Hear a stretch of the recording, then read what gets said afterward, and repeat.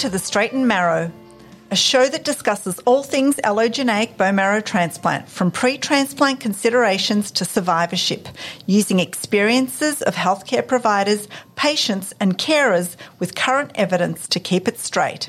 We are Yvonne, Ming, and Alex, nurse consultants and nurse practitioners who are here to keep discussions on the straight and marrow.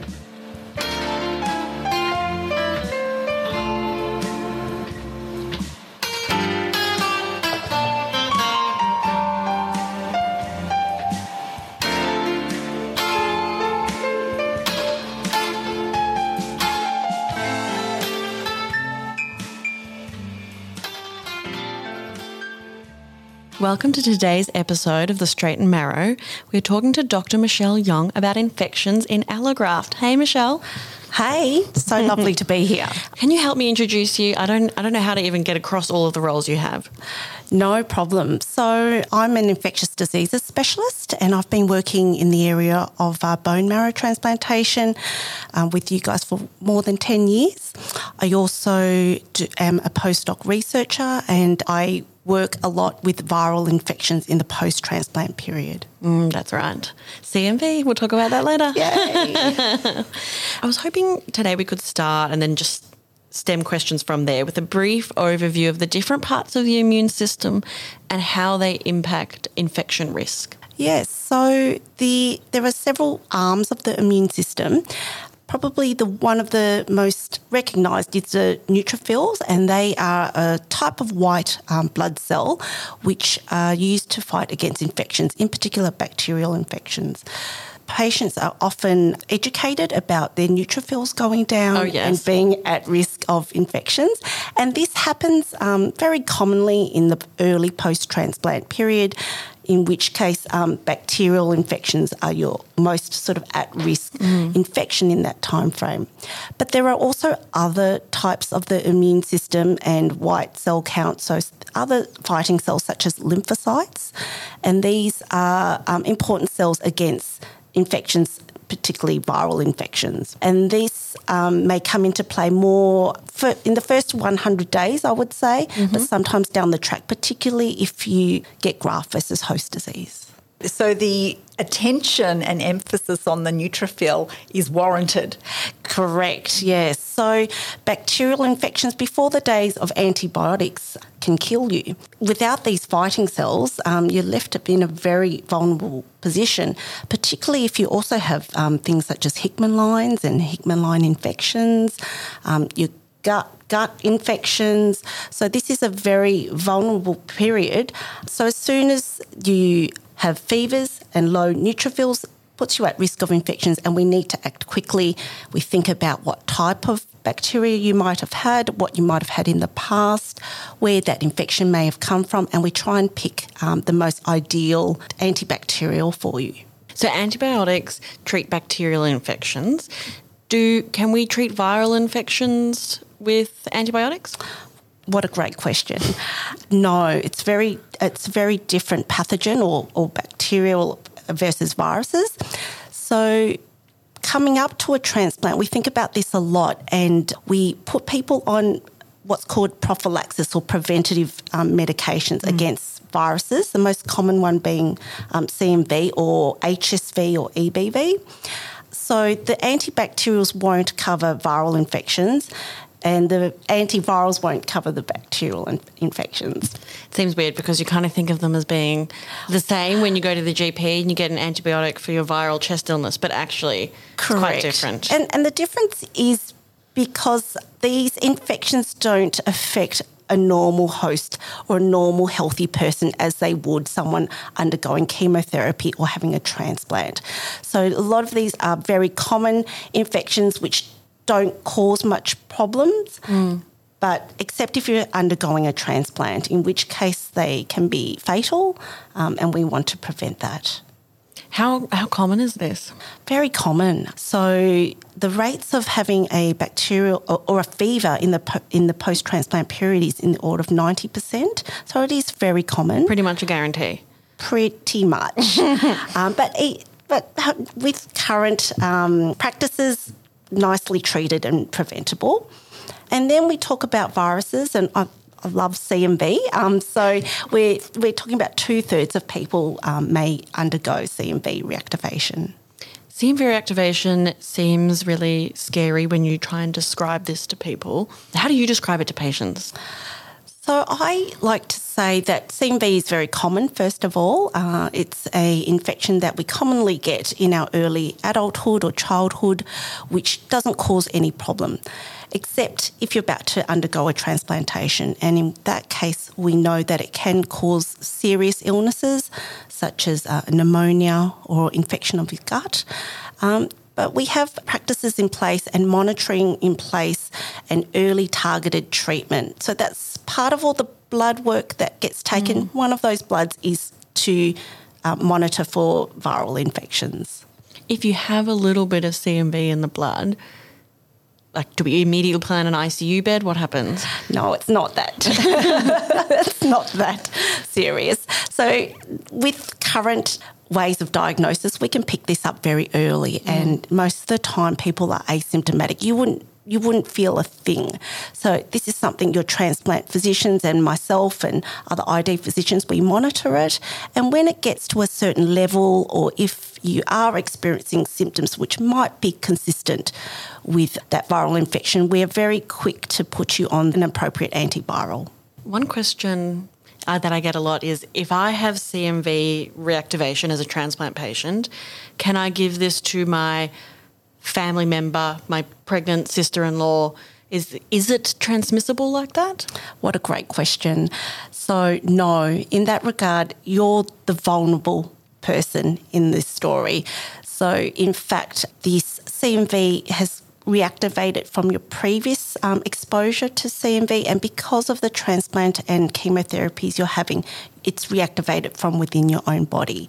So others around you who have a normal immune system will not be affected, but at the same time you are vulnerable to other viral infections that may come into the household. I think that question's actually relevant across the spectrum of infections as well, because patients will often ask while they're an inpatient, I'm neutropenic and I have a fever and I've grown this infection. How have I caught this? Absolutely right, Von. So the way I explain it is, you are the one who's most vulnerable in this story, and these infections most of the time have come from within your own body, and you've lost that layer of protection from your neutrophils, your lymphocytes, your own immune system, and that's where the bugs can come out and cause problems. So we know this. We try and predict who's at most risk at what period, and what effective antivirals or antibacterials can help prevent that from happening. So it's not a matter of catching it from other people, but yourself. You're the most vulnerable person in this story. Just for clarification purposes, would you call CMV reactivation an infection, or to what point would you call a CMV reactivation an actual infection? Most of the time I like to monitor off-site, and not because patients are often asymptomatic.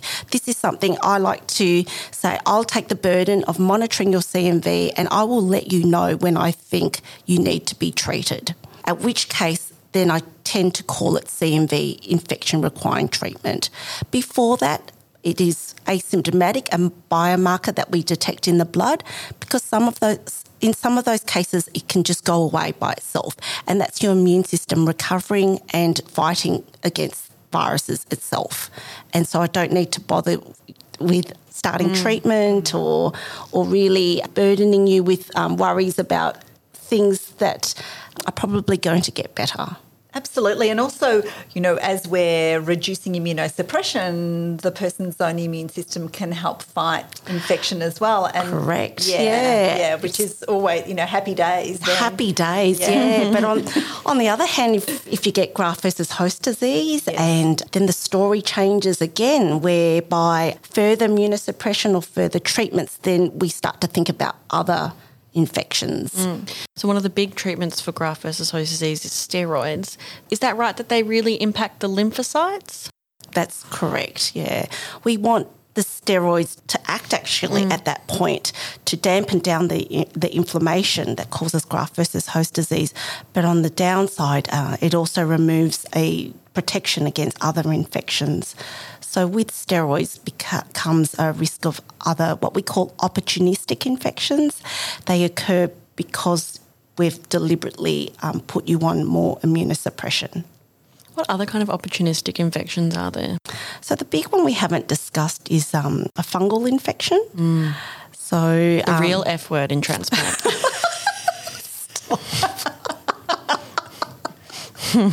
Yeah, so this F word is something we fear, and the reason being they can be really hard to diagnose and the treatments are quite toxic and they require treatment for quite a long period.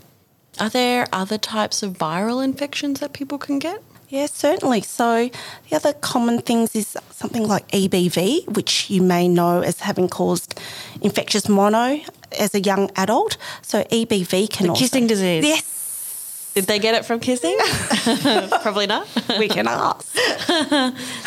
So that can also cause problems later down the track. And again, similar to CMV, we monitor this closely as part of our routine care post-transplant. So this all sounds kind of scary. Funguses, viruses, bacteria coming from within. Yeah. What can we do to prevent this? Yes, we've got some medications, some tablets that people can, well, not some, there's a high tablet burden. What other things can patients do to try and prevent infections? Well, it also comes down to good education and pre-transplant education and also through daily nursing and through the physicians. By the time you come to a transplant, you would probably be quite used to having gone through neutropenic periods, being a bit more vulnerable than the rest of the population. So one thing is what we've all learned in COVID times is social distancing, washing your hands frequently, not eating potentially raw foods or contaminated foods, which would put you at risk of certain infections. We also advise to stay away from sick kids when they're actively unwell, and this is all to protect you before you have a transplant and even after, for a long time after a transplant. What about things like digging in the garden? Yes, that's a good question. So we often have keen gardeners who are coming up to a transplant, and we say that we shouldn't really be digging up in the garden and releasing potential fungal spores.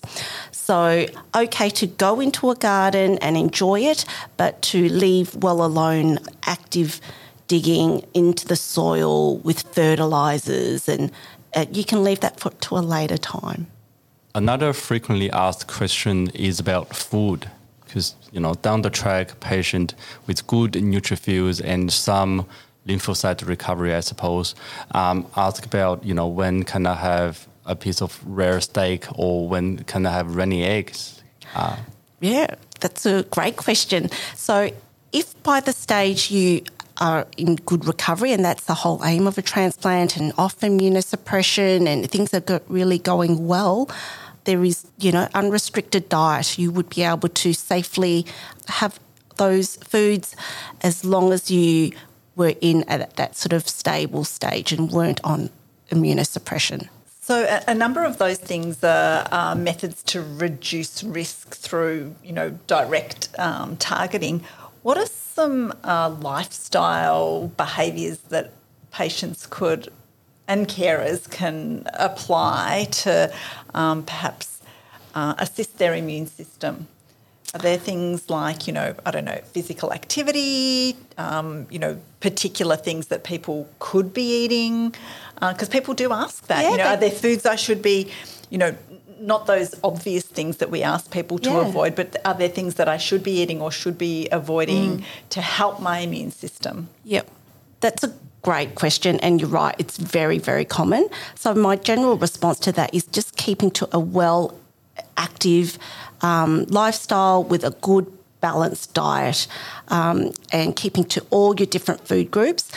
I do often get asked about vitamin supplements and Yakult and a few things like that. My response is that there's not a lot of great data that actually enhances your immune system. So just normal dairies, normal food, a good balanced diet is what I would say. Great, thanks. What about vaccinations? Ooh, yes. Big advocate of vaccinations. So these vaccinations are number one way of preventing infections. However, the caveat being that vaccinations may not work so well after you've had a transplant. And although you may have been vaccinated beforehand, that we would need to revaccinate you at the appropriate time after a transplant, usually from 6 months onwards. It's like almost like a newborn baby. It is. Well, you've received new cells and then we have to start again. Yeah. I like that. We love that. Yeah. So are there any rules about vaccines that people have to follow? I would follow the advice of your transplant physician and your transplant service, because we have put input into those programs. So the main thing is there's two types of vaccines, like an inactivated type and a live vaccine. So we definitely avoid live vaccines during your immunosuppressive period, and we tend to give inactivated vaccines to protect you.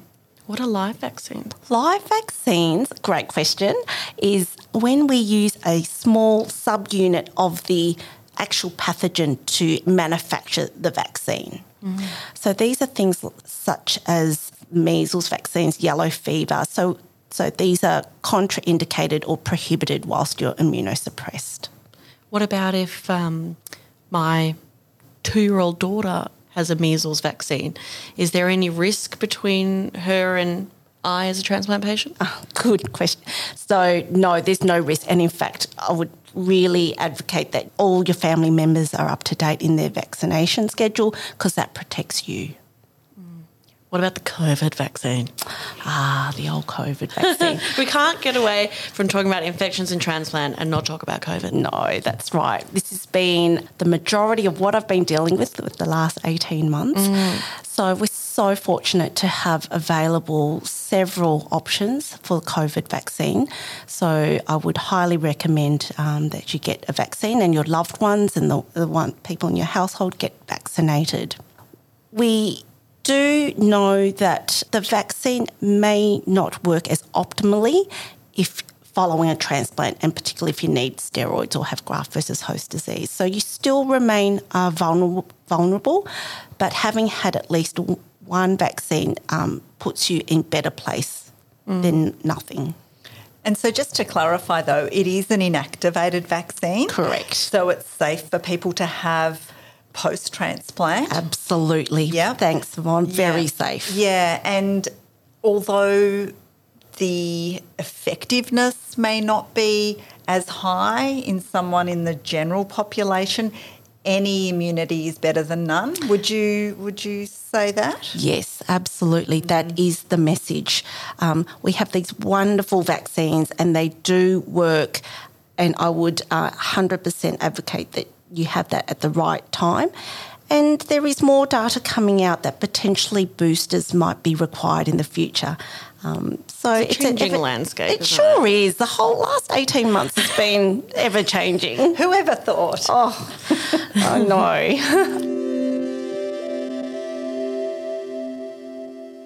I was wondering if we could recap some of the signs and symptoms of an infection and maybe why temperature is so important. Yeah, that's great. So we often teach that to look out for fevers. Fevers are one of the most earliest signs of infections, particularly having had a transplant.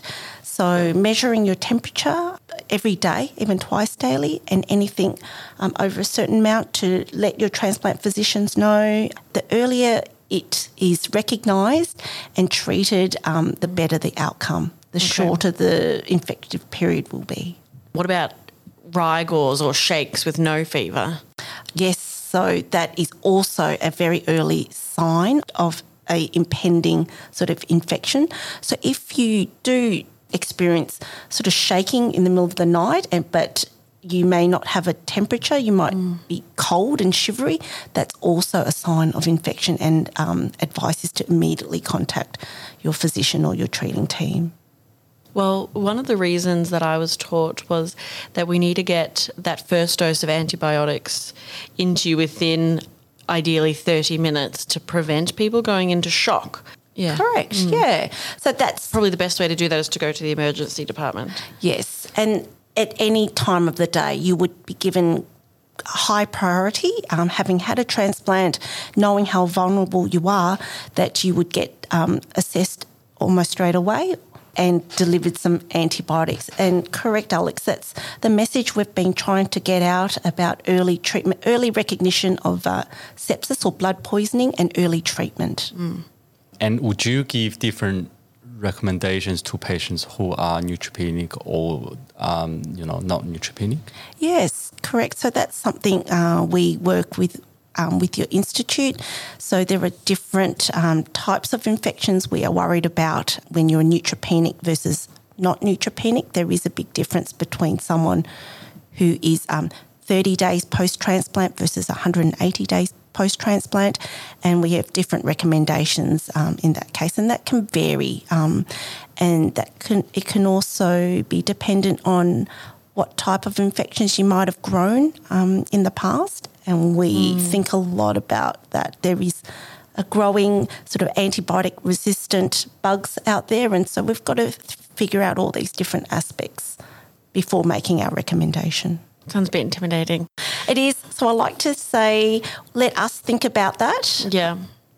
The role of the patient is to recognise early those symptoms and present early, let your treating team know, get regular blood tests, regular follow-ups. And if you never see us or don't hear from us, that's a good thing. Yeah. We've done our job. Yeah.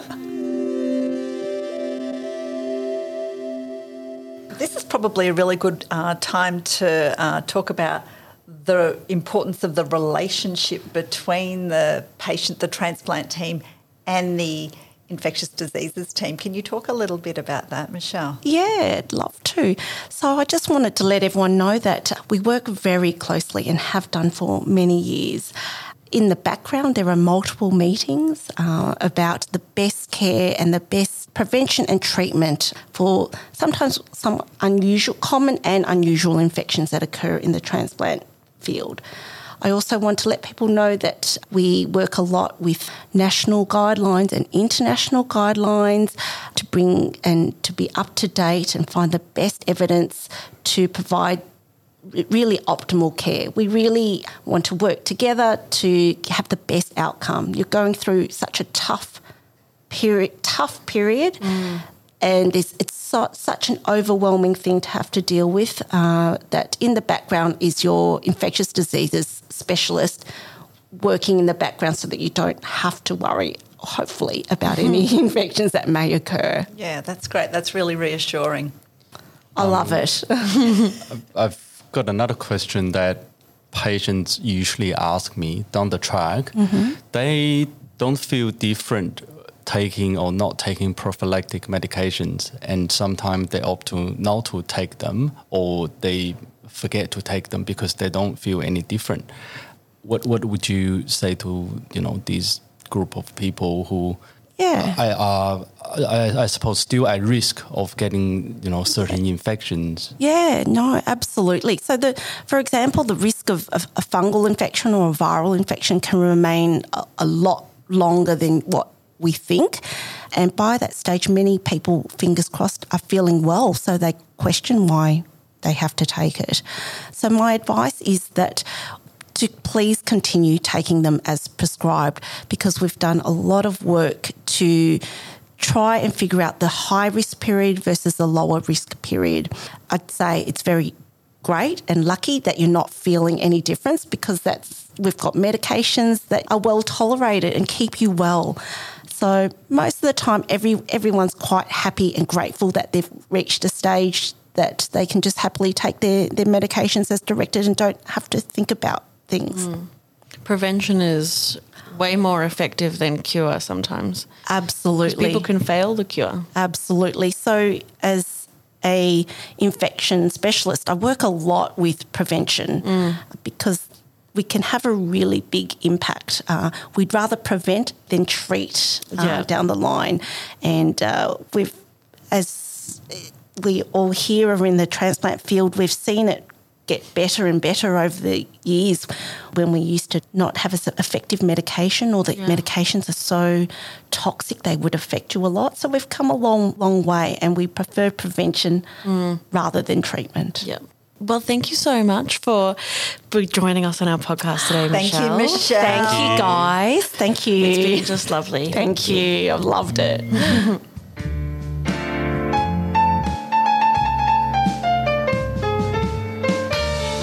Thanks for listening, and hope you've enjoyed the show as much as we have. If you have any queries for the Straight and Marrow team or suggestions for future shows, please email us at straightandandmarrow@gmail.com. Although our team are experienced healthcare providers, we are unable to give individual medical advice. If you have a medical query, please speak to your treating team. See you next time at the Straight and Marrow, and don't forget to subscribe to receive podcast updates.